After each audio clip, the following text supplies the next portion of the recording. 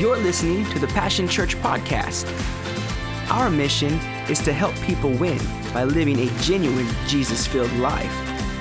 If you are ever in Cameron, Missouri, then come and join us and be a part of the Passion Church family. You can visit our website, passionchurchmo.com, to find out more about us. Luke, the 7th chapter, we're going to start with the 36th verse. We're going to read down through the 50th verse. Are you ready? All right.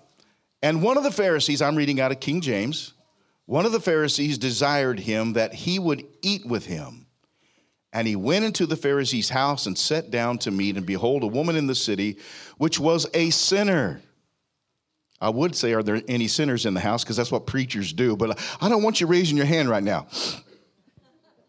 When she knew, well, maybe I should. Maybe we should just do altar call right here.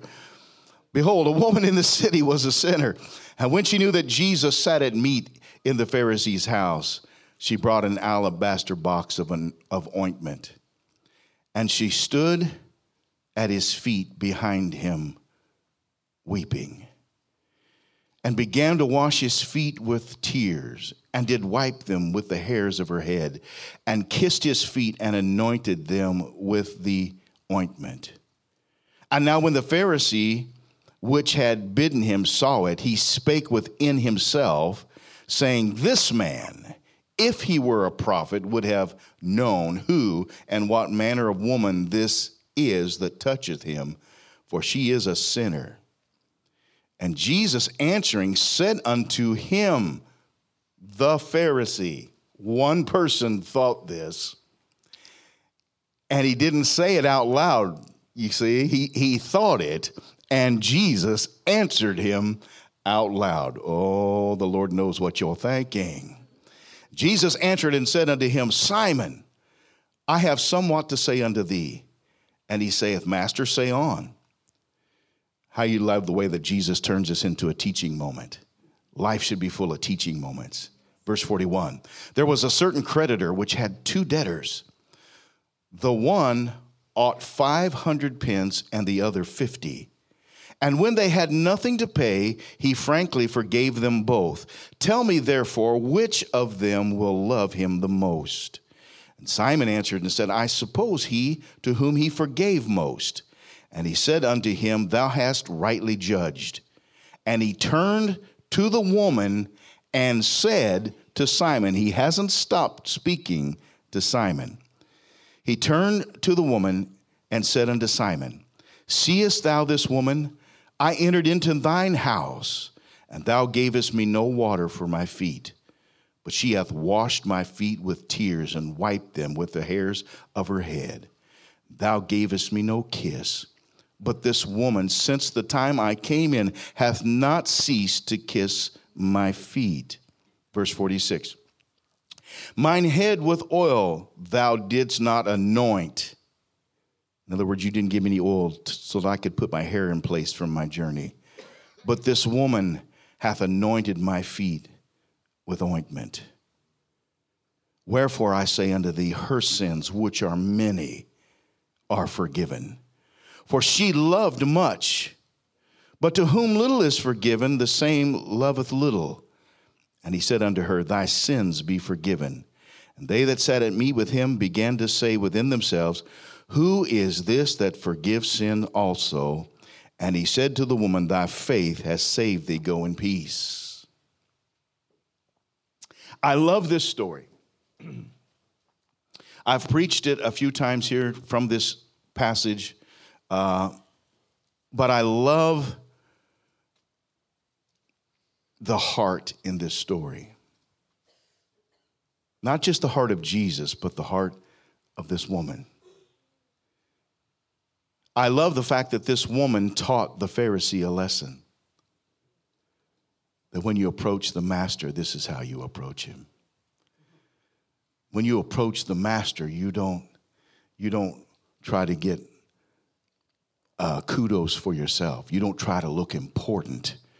You humble yourself in the presence of the master. Now, in order for me to hopefully help you understand this moment,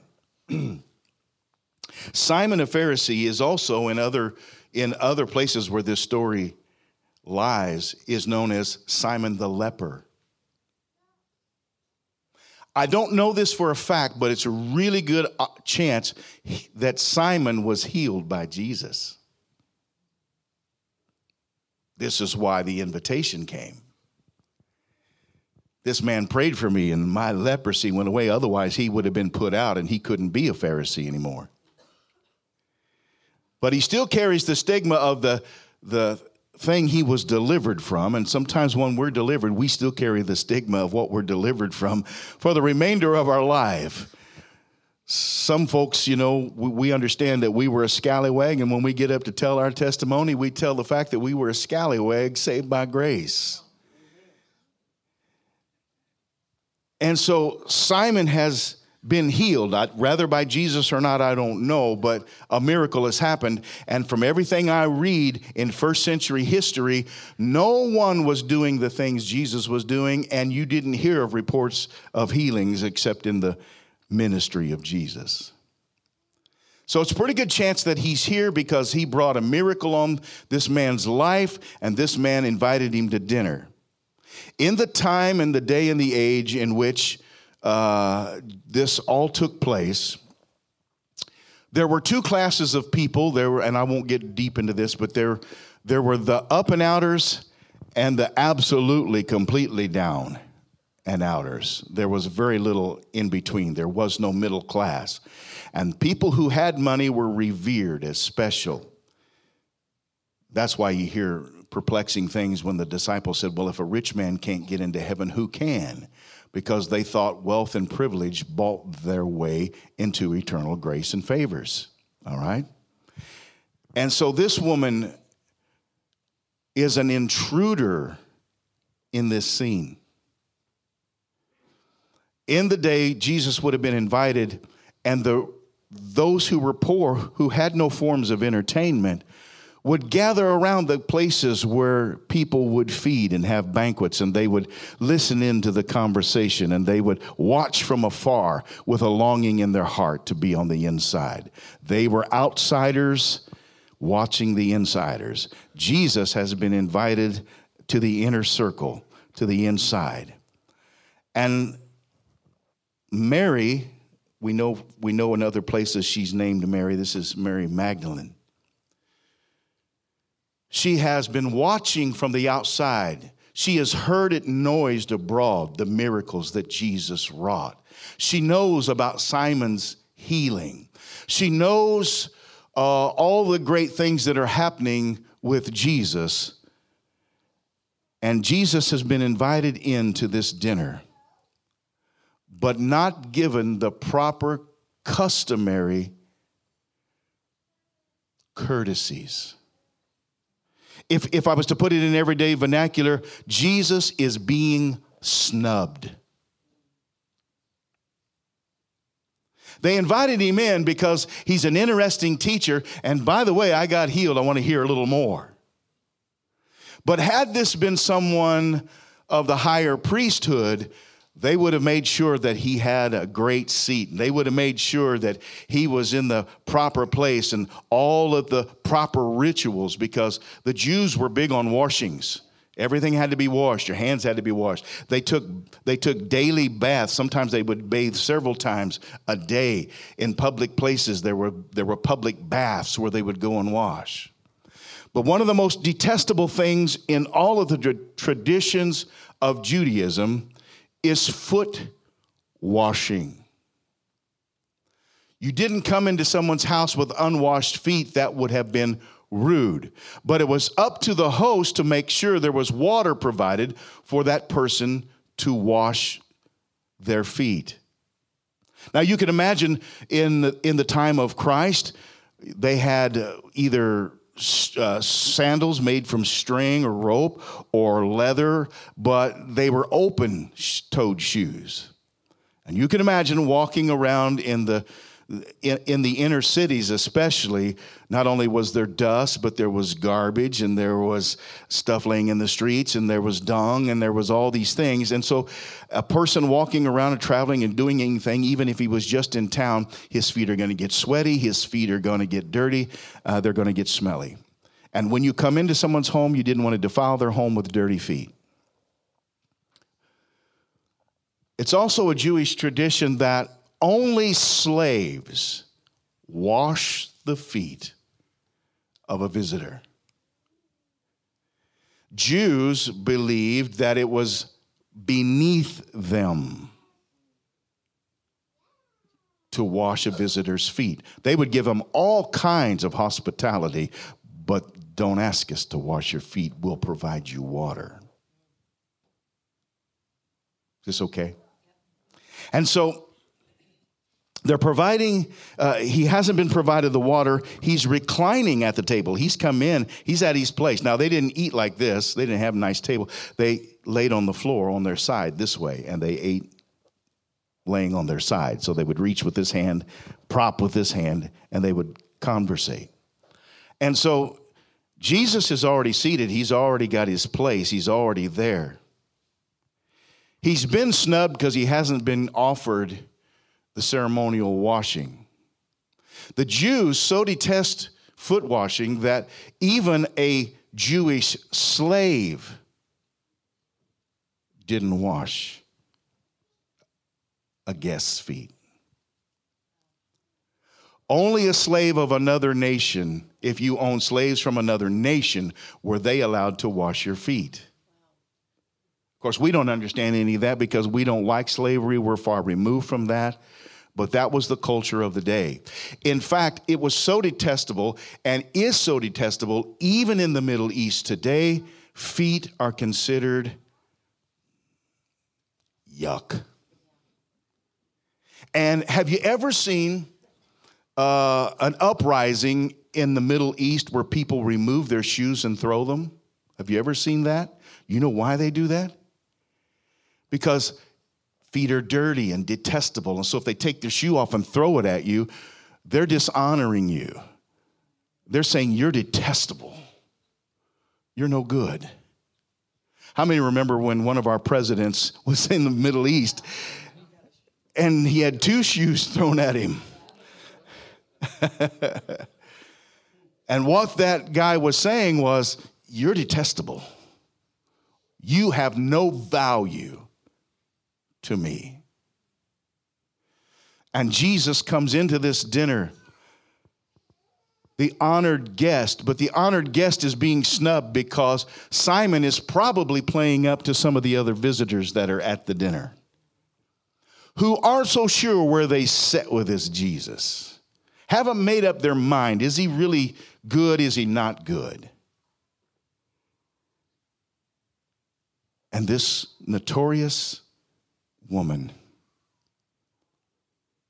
who made her living doing sinful things, who had heard noised abroad and probably had witnessed with her own eyes some of the miraculous things that Jesus had done, standing on the outside as an outsider looking in, said, this can't be.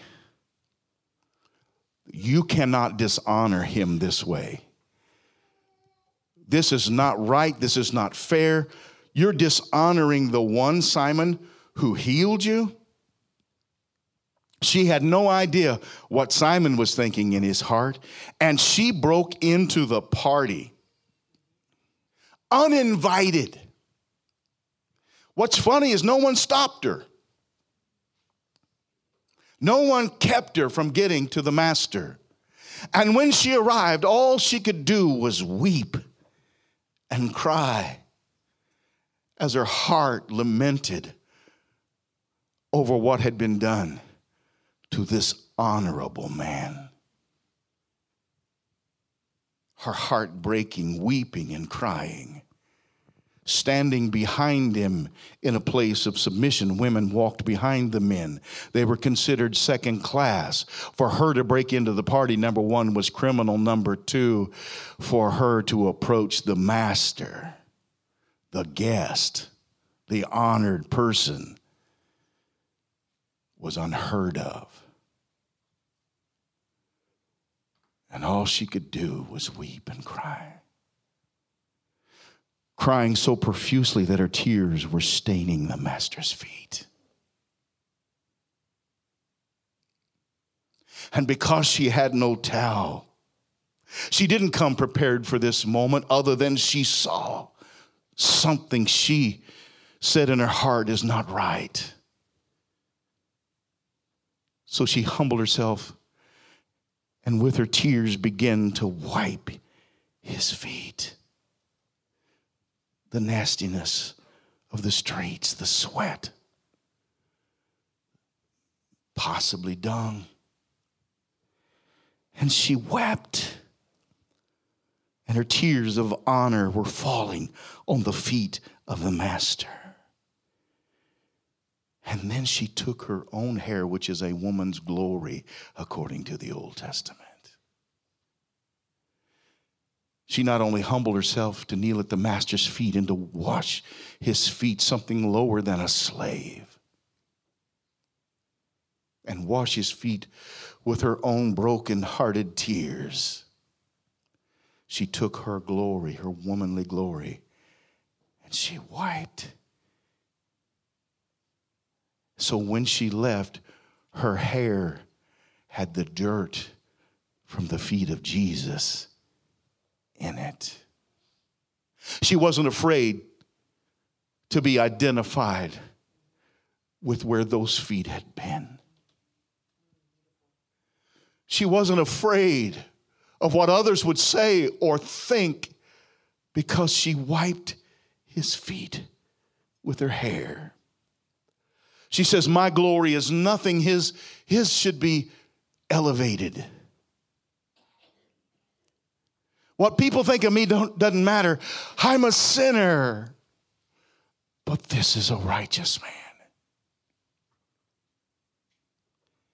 And in her heart, though she dare not pronounce a judgment against a man, in her heart she was telling them, no, you don't.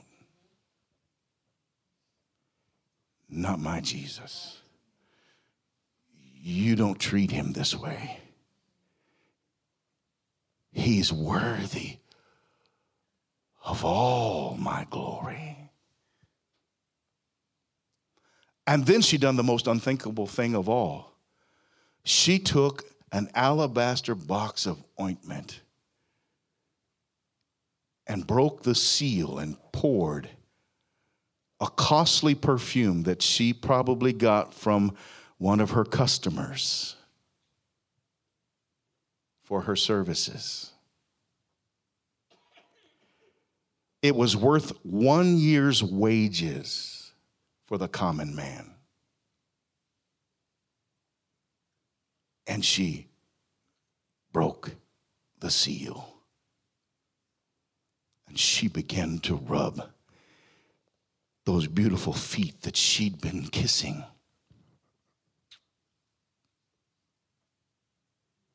What everyone else at the dinner detested, she valued.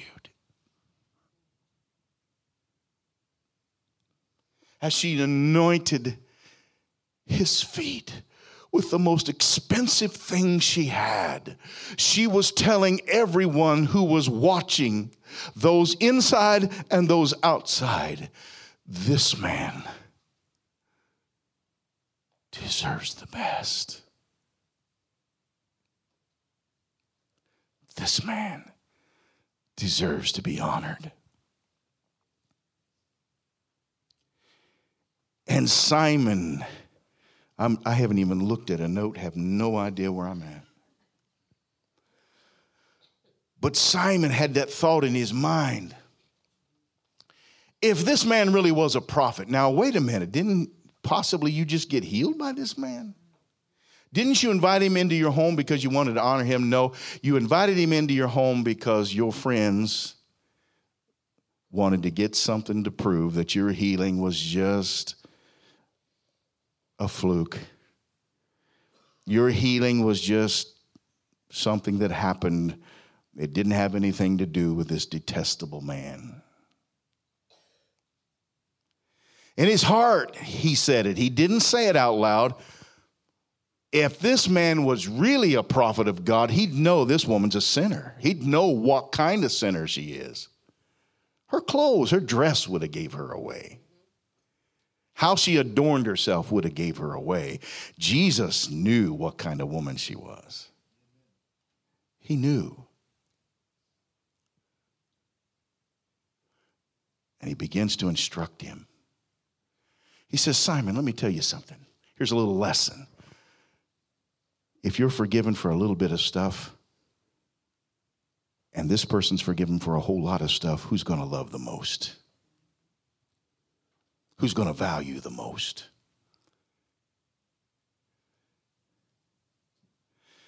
The Jews were self-righteous. They thought they were good. They kept the law. They did the letter of the law. They did the washings. They kept, they wouldn't even pull a chair across the floor on the Sabbath day and for fear that they would plow ground. Yet they were on take from Rome under the table. While they were pronouncing their holiness, this woman who had no holiness to bring into the room honored God far more than the crowd who considered themselves the elect.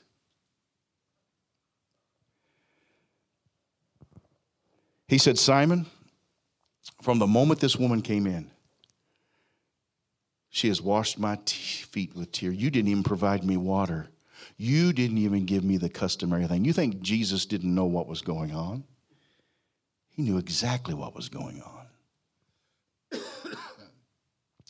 He said, this woman who has been forgiven much loves much. You didn't give me water. You didn't give me oil to comb my hair. And you didn't even greet me with a kiss. It was customary to greet. I know men in this room, none of us are going to start this tradition at Passion Church. But in the Middle East, you greet people with a kiss, even to this day. I had a friend who was from Egypt, and every time he came to greet me, I went, oh.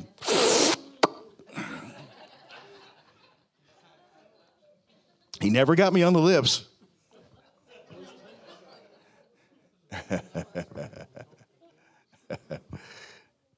But here it comes. Then I had another friend, Christian friend, who was a bodybuilder, much bigger than me. And when he'd hug you, he'd just hold on, and then he'd start kissing you. You're like, oh. I couldn't fight. What was I going to do? He's bigger than me. He could bench press me.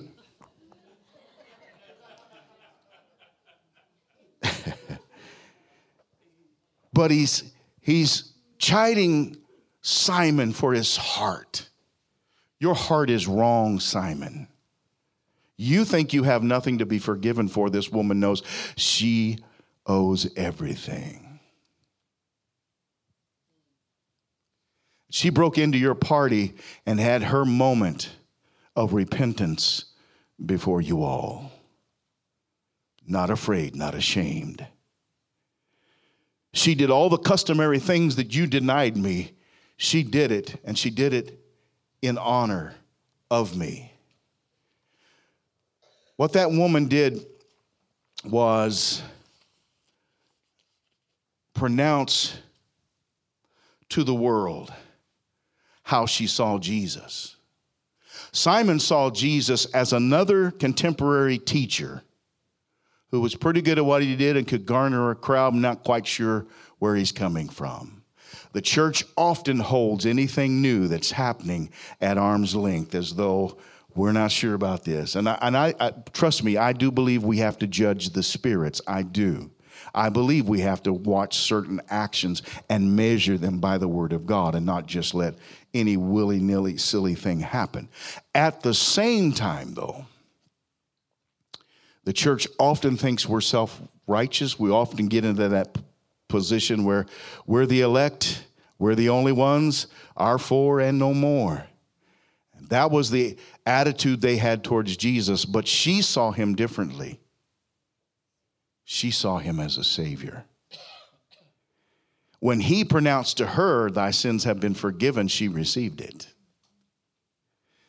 Everyone else in the room would have had trouble with him making that statement. In fact, in other places where we read this account, you'll find they had trouble with that statement. Who does he think he is? that he can forgive sins? Who gave him the authority? Well, maybe because in the beginning was the Word and the Word was God. Maybe he had the right. In Matthew, the 26th chapter, this story appears again. And here the argument arises about the cost of the perfume and the perceived waste. The poor could have been blessed. Jesus. I don't know why that just happened right there, but that felt like Captain Kirk right there. Jesus. The poor could have been. Anyway. It crossed my mind. It's a family curse. But he, in that moment, the argument came up that you guys are Jesus. That Jesus, really? You would let these people, let that woman waste what could have been spent on the poor? Jesus gave a beautiful answer. Well, the poor will always be as long as man's in charge. As long as hearts like yours are in charge, that will always be.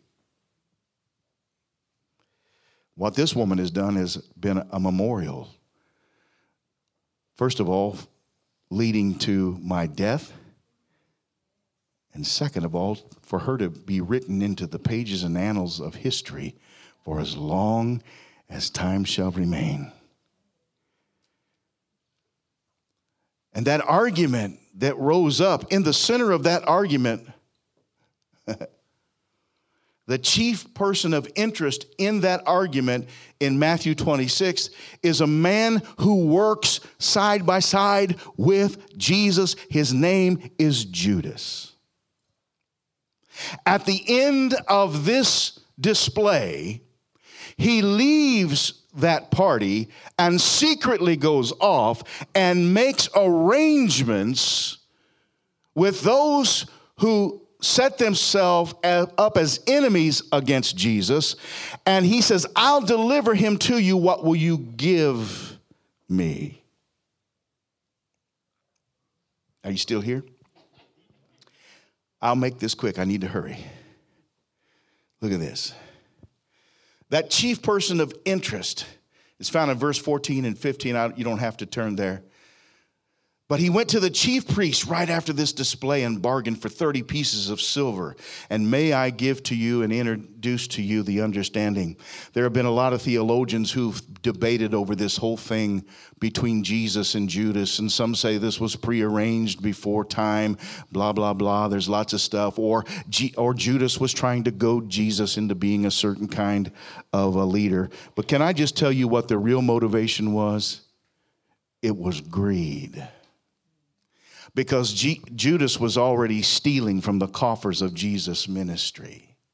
And he saw another opportunity to make some more money and to walk away with the bag that held all the money from Jesus' ministry. This is quiet in this little room. In John the 13th chapter, if you want to turn there, you can. For time's sake, I don't know if I'm going to read too much. John 13.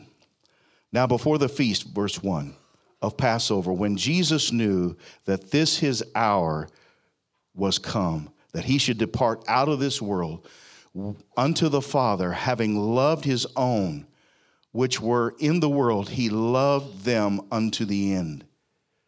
And supper being ended, the devil having now put into the heart of Judas Iscariot, Simon's son, to betray him. Where did that betrayal start? It started when this woman wasted, in his mind, this expensive anointing oil on Jesus, the person that he had ascribed his loyalty to.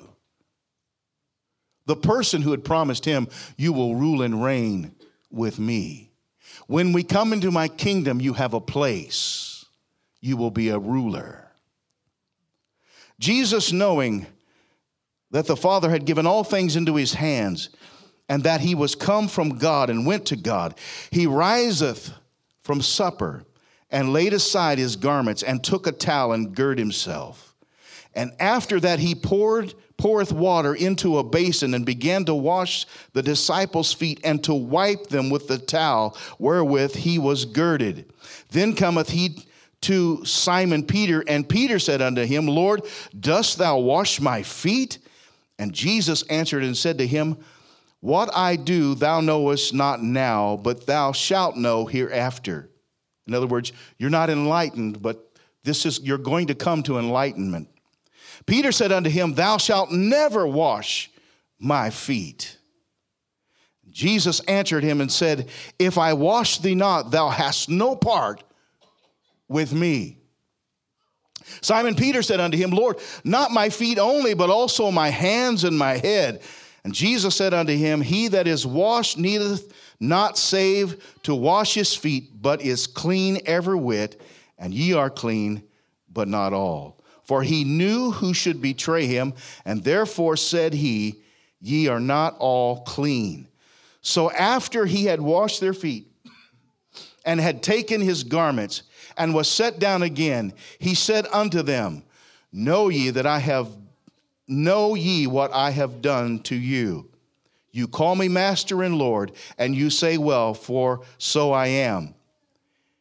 And if I then, your Lord and Master, have washed your feet, ye also ought to wash one another's feet. For I have given you an example that you should do as I have done. For verily I say unto you, the servant is not greater than his Lord, and neither he that is sent greater than he that sent him. If you know these things, happy are you if you do them. Now Jesus was honored at this dinner by this sinner because he was being snubbed by the religious crowd of the day. But Jesus now, in the public's eyes, is a man of high stature. He's a man of renown. He's a man who is recognized. He's a person that when people hear he's coming, they throng to see him because, like today, if a celebrity were to arrive in Cameron, many people would go just simply out of curiosity or the desire to see that person up close. And Jesus was a person who on the public scene was a person of renown.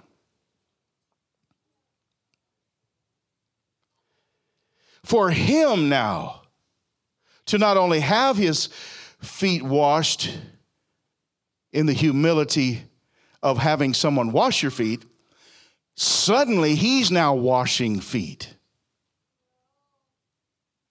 No self-respecting Jew would do this.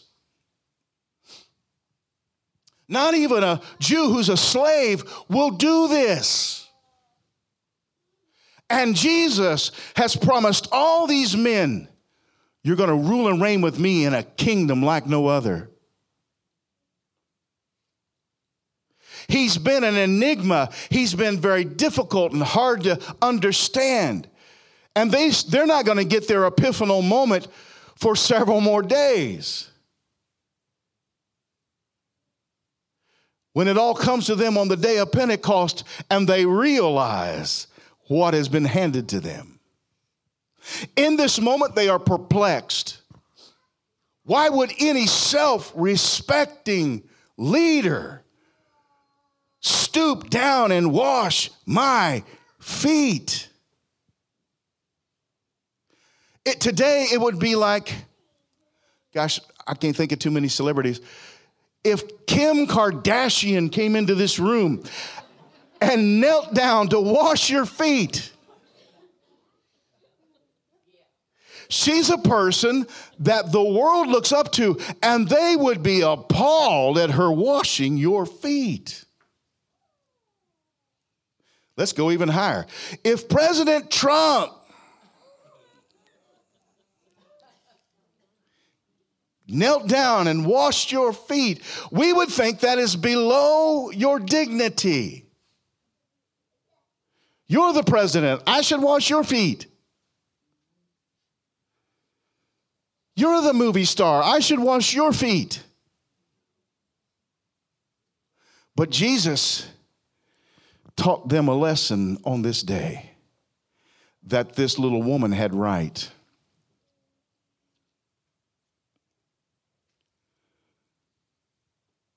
A leader doesn't become a leader.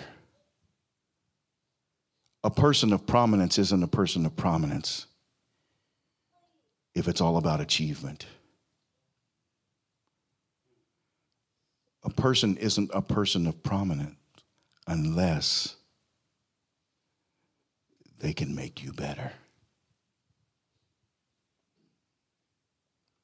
They can help you. That's when a person becomes a true leader.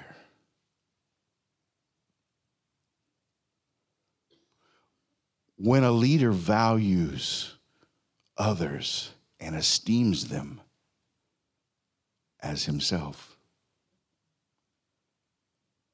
that leader has earned the right to lead. And he's teaching the disciples, I'm about to turn the church over to you. And if you're going to serve the Father like I do, lesson number one, if you want to go up, you gotta bow down.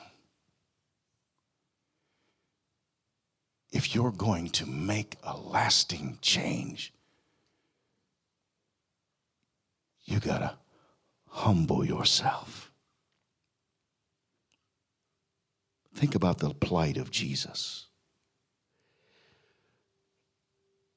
He was there when this was created.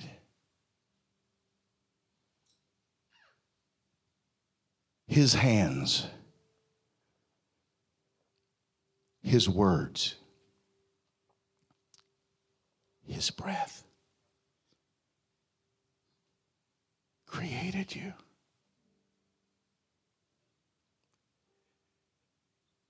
The same Simon who invited him to dinner was created by him.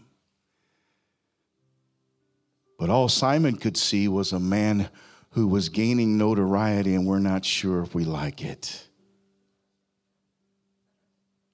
He didn't understand the eternal consequences of the moment that the Word is reclining at your table. The Word honored you to come and be a guest, and you didn't know how to treat him.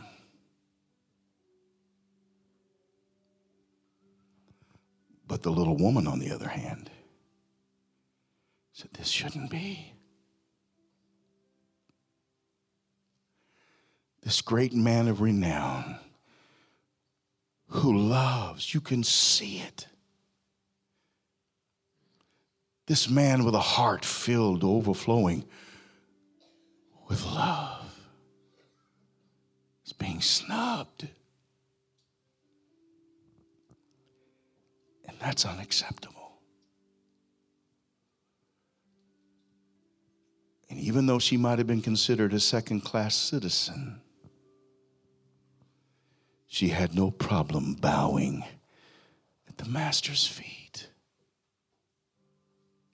The disciples were probably bewildered by what happened with this woman.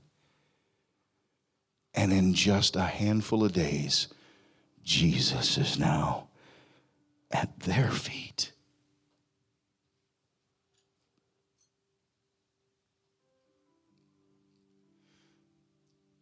Saying, I put in your hands the responsibility to reach the world. Go and make disciples. Love like I have loved. Heal like I have healed. Turn your world upside down, boys. Teach people that down is up, that in is out, and out is in. Teach the world the power of your words and the ability to lift up and not tear down. Teach the world that life and death is in the power of the tongue, and that just having belief in God, like a grain of mustard seed, can grow until nothing shall be impossible in the here and now. I can't imagine, but I would love to be in the moment of that room. I don't want to be one of the disciples in the sense that I would alter history in any way. But if I could just have been in the room to watch him wash their feet, I would know what kind of love God has for me. When the creator of all the opulence of heaven walked away from it for a season into the impoverished situation that man had created out of his world of beauty.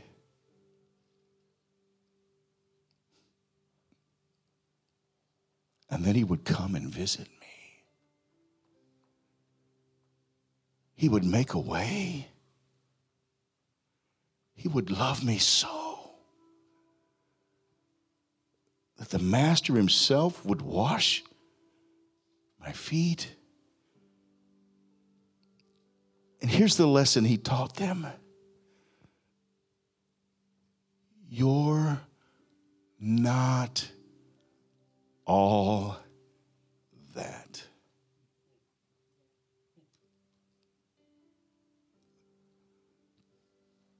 Take my yoke upon you. It's easy. What is his yoke? Love God.